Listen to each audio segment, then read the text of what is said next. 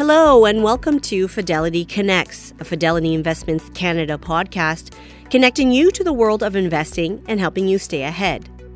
Portfolio manager Sri Tella joins us on the program to provide his outlook on the bond market as the year comes to a close and how he's positioning his portfolio heading into 2023. Sri says overall, the outlook for the bond market is still uncertain for the next 6 to 9 months. He adds there is a lot of volatility right now, so he's taking a more defensive position, focusing on good cash flow and strong, stable businesses. Sri also discusses the Bank of Canada's upcoming rate announcement and inflation concerns.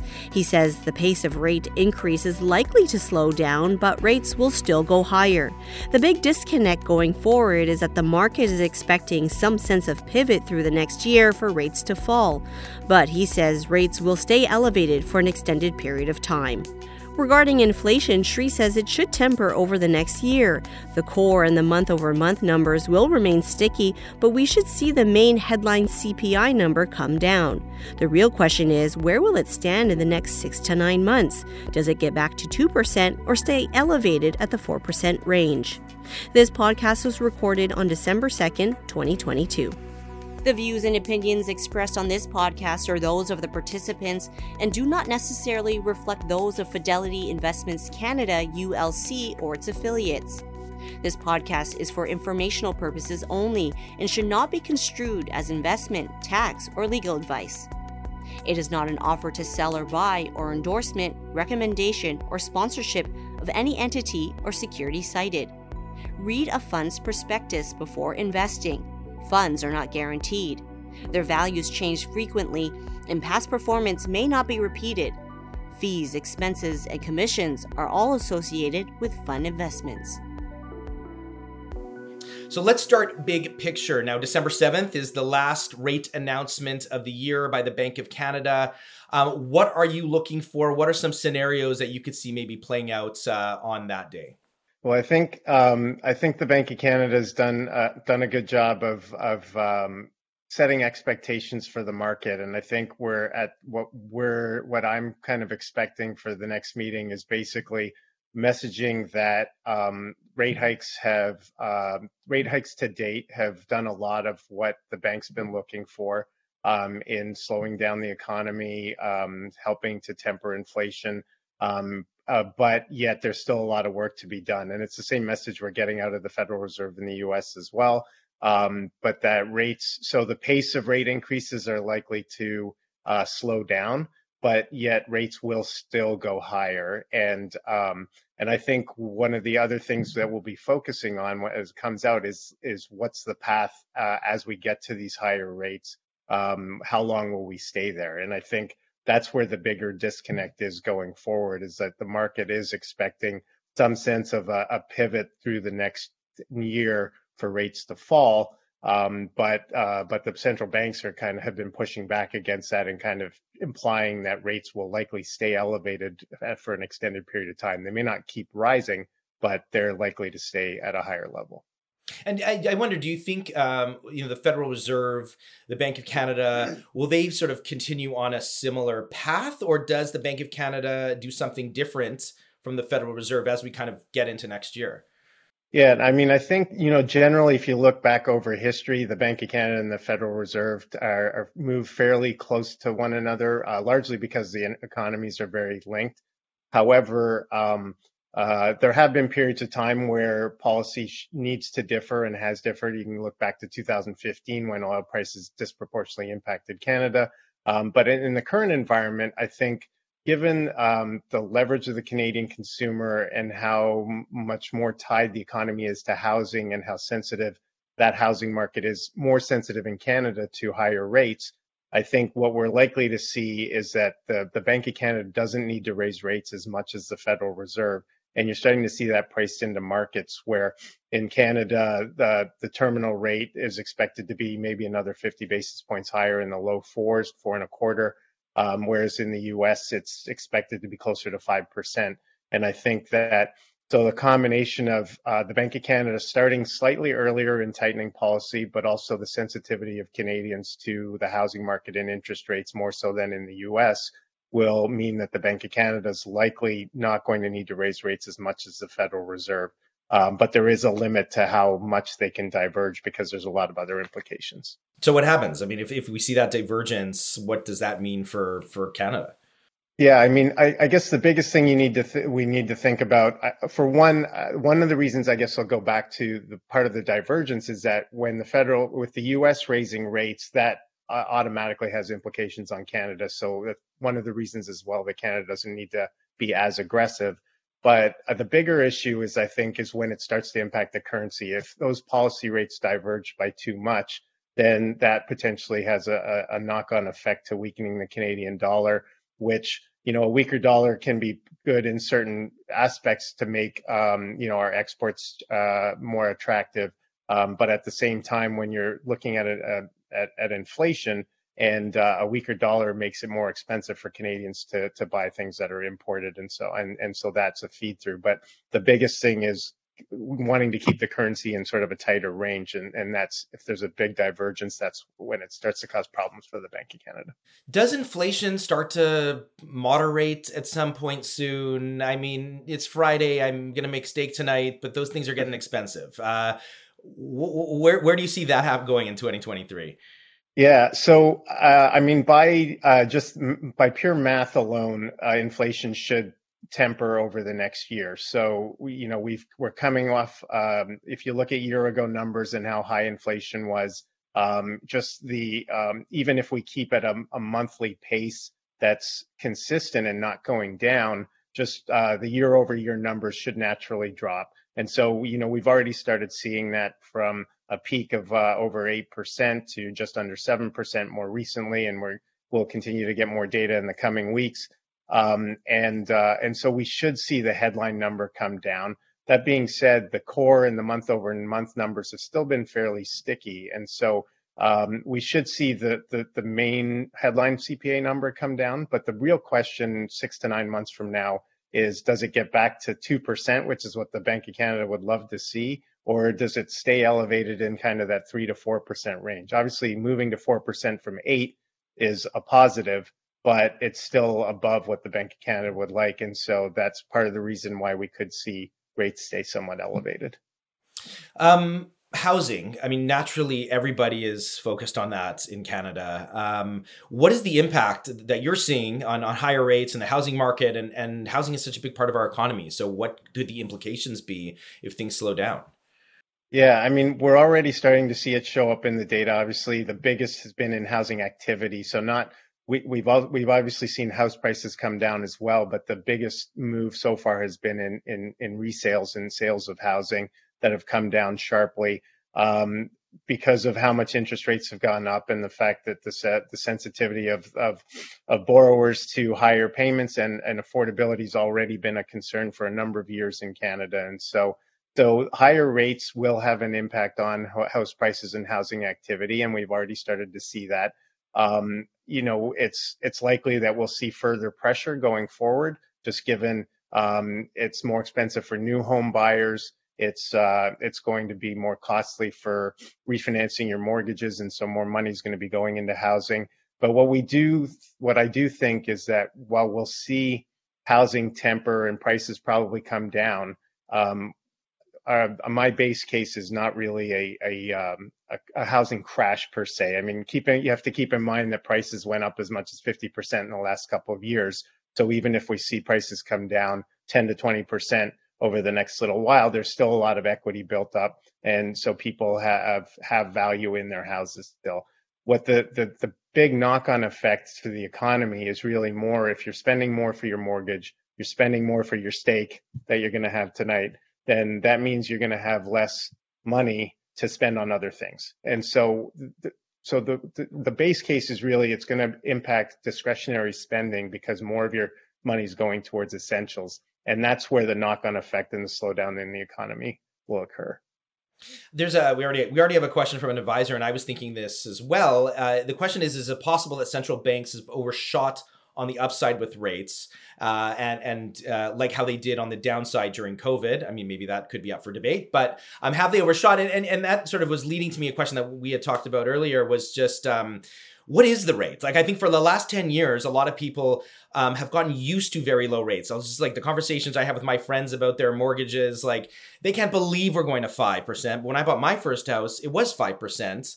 And that was already, on its way down. So I guess did maybe the central bank overshoot? What do you think about that? And what should the expectation be from people around rates? Yeah, I mean, I guess the easy answer to say is that we won't know whether they overshot until we get 6 to 12 months from now and see what the impact is on the economy. I think part of the perceived overshooting or the aggressiveness is that they maybe started raising rates a little bit later than they should have, and that's there was a lot of people that viewed inflation as transitory, and there's a number of reasons there was a number of good reasons why people thought that. But now we're starting to realize the things that were missed, but in terms of persistence of inflation. And I think that the overshooting, I guess, yes, in the sense that it will slow down the economy and there will be a hit to growth. But I would say that, at this point in time, the overshoot is, I wouldn't quite call it overshooting in terms of rates, because employment is still strong. And the central banks won't ever come out and say this, but they need unemployment to go up. They need the economy to slow down. The Bank of Canada's forecasts have very low growth. I don't think they really want to be in the business of forecasting a recession. But they want to see a mild recession or maybe a couple of quarters of negative growth. That would probably help them on the inflation front. And so I think the focus is solely on inflation at this point, and there's a lot of cushion in the employment numbers. In fact, we got decent numbers in Canada today. We got another strong print in the US this morning. And so I think until we start to see that turn down a little bit, the central focus is going to be on inflation. And turning to your second question about what's the ultimate rate, we have to keep in mind that 0 or 1% rates were around for emergency measures, and we've been in a low rate environment for the past 13, 14 years since the financial crisis. There have been a number of crises through the period that have resulted in low rates. So unless we feel that we're going to be in a permanent crisis going forward, we are unlikely to see rates be back consistently at such low levels. Now, at the same time, we've already starting to see that 4 or 5% rates, 4% in the overnight and 5% in other fixed income markets are starting to be restrictive from an economic standpoint. So where's the right level? It's probably somewhere in between. I think, the Bank of Canada likes to sort of think of it as maybe 2.5% to 3.5%. The Federal Reserve has targeted a long run rate of 2.5%. I think those are realistic assumptions. When do we get there? That could still take some time, but that's likely, somewhere in that range is probably realistic. So let's move into bonds. Now, for the last several years, being a bond manager was difficult. Now, I feel like you may be having a little more fun as a bond manager. How has the environment shifted for you? Yeah, so it's no surprise that the last year has been a tough one for bonds, as you said in your introduction. It's been the worst year on record. And I think we've got our first slide you can put up and show to folks. But the returns on fixed income have been, year to date we're looking at double-digit negative returns. But on the bright side, we're now at yield levels that are much more attractive. If you look back at this chart, I think this is a great chart to show that generally fixed income has positive returns. There are very few years of negative returns. And in fact, if you look at this, obviously this is only the first time where we've had back-to-back negative returns. And that's really just because of when the rate normalization happened. The thing that's exciting now going forward is if you think about the part of the reason we've had such large negative returns is, one, the rapid increase in rates, which is obvious because when rates go up, bond prices go down. But the bigger issue is really where we started from. When you have sub 1% yields, you have no income on fixed income. You're not earning anything. And that income and yield is usually what protects you in a volatile environment or when rates go higher. Now we're looking at yields that are 2 to 3% higher, almost double where they were at the beginning of the year. if you're looking at sort of the broad fixed income index. And so now you're actually earning something on your fixed income investments that provide a cushion. So when you're earning 1% and rates go up by 100 basis points, you're obviously wiping out more than what you've earned on your bonds. But when you're looking at yields of 4 to 5% and you're at a much higher rate level, you can even withstand a further increase in rates and still have positive returns in fixed income. And then I think we've got another slide looking at just the spread markets and credit markets. And you can see now this is as of the end of October. So this month we've seen yields come down a little bit and spreads tighten. But as you can see, if you're really focusing on the bottom numbers, the percentile ranks of where we are in yields and spreads, we are at the cheapest levels or close to the cheapest levels we've been over the last, since the financial crisis, essentially. And so what this tells me is that there's a lot of yield and income that you can earn. And so on a longer term basis, fixed income looks very attractive. Now, there's a lot of volatility and caution to be warranted in the short term, but it's hard to time the markets. And given where we are from a historical standpoint and the fact that you're earning some income to protect against volatility, it's makes fixed income look a lot more attractive.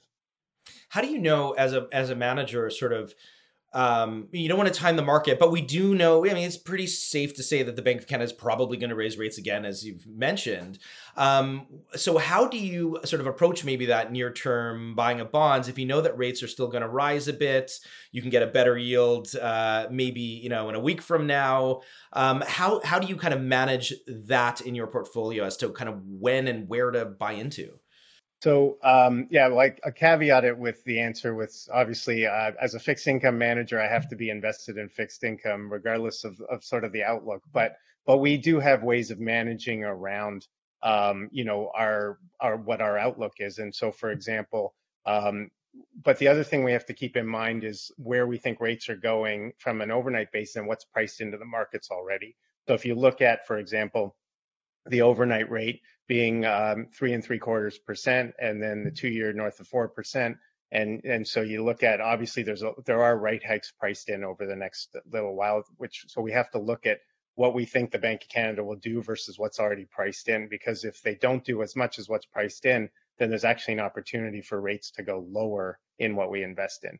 Now, the other side though is if we do think rates are going higher, we sort of approach it from a break-even standpoint, as I mentioned. So if we're looking at 1% yields and we think rates are going to go up 100 basis points, you're going to want to be underweight on the duration front, own shorter duration bonds. If you are earning 4% and you think rates are going up 25 basis points, that 4% is going to more than offset what you're going to lose in price terms for the yield coming down. So I think that's a real benefit of where we are right now. But at the same time, given that we're cautious right now on the near-term outlook, even though bonds look attractive from a longer-term basis, we favor shorter duration bonds in terms of corporate bonds because those they can withstand bigger spread widening. We can adjust on points on the yield curve, and what we're trying to do is identify opportunities for specific names or securities that will outperform even in a rising rate environment. And so the key is to, when you're investing over a long time horizon, is to minimize the downside when you have these periods of volatility, and then maximize sort of the returns when you have positive markets.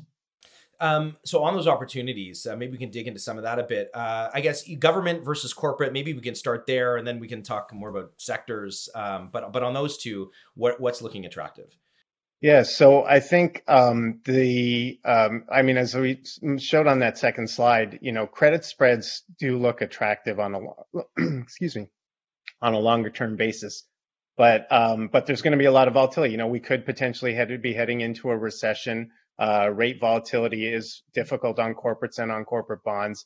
But that being said, I think you want to be invested in corporate bonds for the longer term because of where valuations are. And also, given how much rates have come up, all these bonds are trading at discounts. So you're going to get paid par, assuming you're invested in the right names and not worried about a default.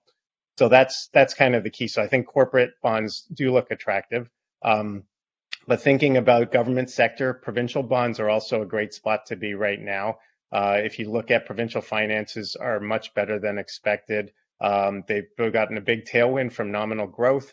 Their deficits are falling. In many cases, provinces are reporting surpluses. They're not going to need to borrow as much money going forward. So provincial bonds look great on that perspective I'd say in the next year or so. Now, of course, if we're heading into a recession, that's something to watch for if borrowing is going to start picking back up a year from now.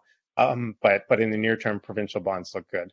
And then on the corporate side, a couple of areas we like are, financials. The Canadian banks have had some technical reasons for spreads widening disproportionately in high quality bank paper.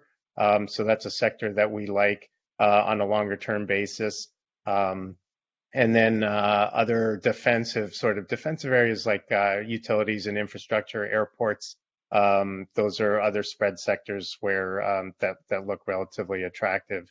And then you also have the benefit, for example, in the airport sector that still benefiting from the reopening of COVID and traffic increasing. That being said, even sectors that are out of favor, like real estate, there's going to be pockets or certain names that are strong performers within those spaces. So we're really focusing a lot on individual companies and names that are be outperformers in a tough economic environment. So what would be the characteristics of a strong company that you'd be interested in? Even if you're looking at some of these sectors that may be out of favor, like what makes for a good business? Yeah, so something obviously with stable cash flows, relatively low leverage and high liquidity. We've proven through history that the real stress cases that during crisis periods is when you might have a very good company, and Lehman was probably a perfect example of this back in the financial crisis. Strong, big company, but they just had liquidity issues. They didn't have the money handy to pay the bill that was due the next day, even though they had a lot of they were a very large corporation, right? So even, and this is something we spent a lot of time, especially through COVID, was thinking about what companies have appropriate cash on hand, access to capital, even when things get tough. Excuse me. And so that's kind of the things we focus on: good cash flow, strong, stable businesses, that have a steady business operations even through volatile economic times. And a perfect example in real estate. So obviously people are concerned about real estate, but if you look at REITs that have grocery anchored strip centers as kind of their primary asset they invest in.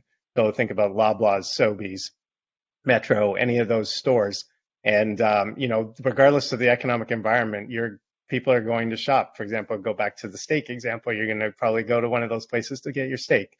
Or at least a lot of people would, right? So those are businesses that will have stable cash flows even through a tough economic period. And so as long as those companies are operated properly with low leverage and have liquidity, then, that's an example of a good asset in a bad sector. So taking all this into consideration, what you just said, how are you positioning your portfolio in today's environment? Are you making any changes, or what are you keeping the same?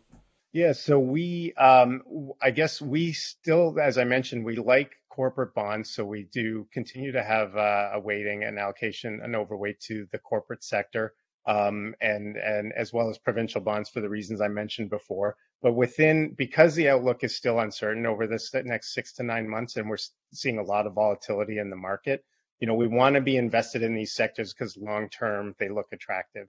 But that being said, we're more defensive in our positioning. So, for example, we've reduced BBB exposure and moved into single A and double A exposure. And part of that is like favoring the Canadian banks, which are much more stable credits, and moving away from lower rated credits with high leverage.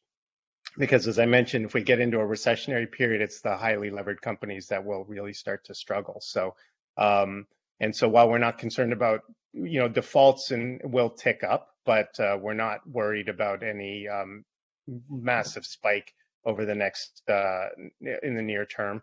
And so, but we want to be cognizant of what it means for market valuation. So it's it's keeping an overweight to spread product, but being more defensive in the names and sectors that we hold.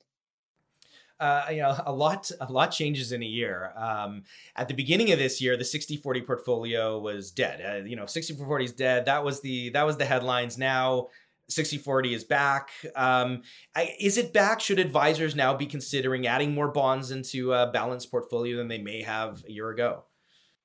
Yeah, I mean, I would say that definitely that would be the case. Of course, I'm biased being a fixed income manager, but if you go back to the start of the year, it's hard to make the case when bonds are yielding 1.5% that for them to compete with any other asset class. But when you're looking at 4.5%, 5%, and in an environment where we could be facing some growth headwinds, that makes fixed income a much more attractive opportunity. The other thing is, if you look at yields on fixed income from the beginning of the year versus now, they compete more with other asset classes. The dividend yields on equities, and even, people move to private assets, and that's still alternatives are a big draw. And yeah, alternatives have a place in a portfolio as well, but the sectors and the areas they invest in are going to be challenged with a much higher rate environment. And so it kind of shows you the role that bonds have in an overall portfolio. At 1%, like I said, it's hard to argue that there's a hedge in there for risk aversion, because there's not much for bonds to rally when they're at those levels. But now that we've moved to much more attractive pricing levels, they clearly are back to being, playing the role that they do in a diversified portfolio.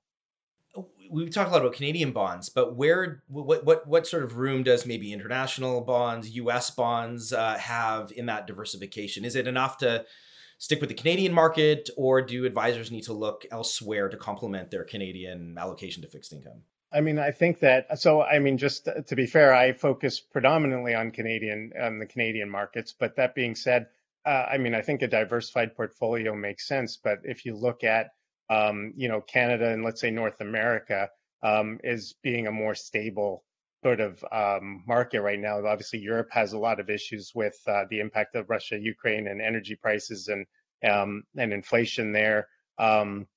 And then, once you move outside of into sort of more emerging markets, that you're introducing a lot more volatility. So there's obviously a spot there's spots you want to pick and choose, but Canada's been a good place in terms of stability and growth. I mean, it's still leading the G7 in growth, and the prospects for Canada going forward are strong.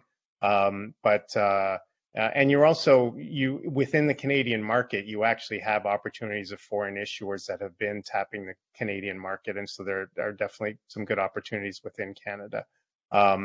But yeah, I mean, always diversification across geographies is a good thing. But for Canadian investors who want to sort of stay invested in the domestic market, I think Canadian fixed income is as attractive as any of the other markets. We're almost done, but I'm just wondering about currency. The Canadian dollar has been down compared to the U.S. dollar. You were talking about interest rate differential potentially in the future between U.S. and Canada. What is the impact kind of that lower dollar might be having on what you're doing, and just maybe generally? And do you have any sort of thoughts on how that could play out over the next year? Yeah, I mean, I think, so from I guess looking at it a couple of ways, the weaker currency has actually been a bit of a boost to some of the finances of some of the sort of the headline areas of Canada. If you think about the fact, like energy producing provinces, energy producing provinces and energy companies that are selling commodities in US dollars, but now earning more Canadian dollars as a result of that. That's been a boost from that perspective. So it's made things more competitive internationally. Now, the issue is if you have growth slowing down across the board, then, that's going to have an impact on exports, and maybe that has less of a benefit to Canada. Now, the flip side of it is weaker currency makes it more expensive for Canadians to buy things that are coming from abroad. And so, and given that the focus on inflation is front and center right now, that's going to be a headwind and in terms of making it more difficult for the Bank of Canada to control inflation. So I think that's an element of where I think that Canada is, the Bank of Canada is going to have to be cognizant about that differential and the weakening in the Canadian dollar.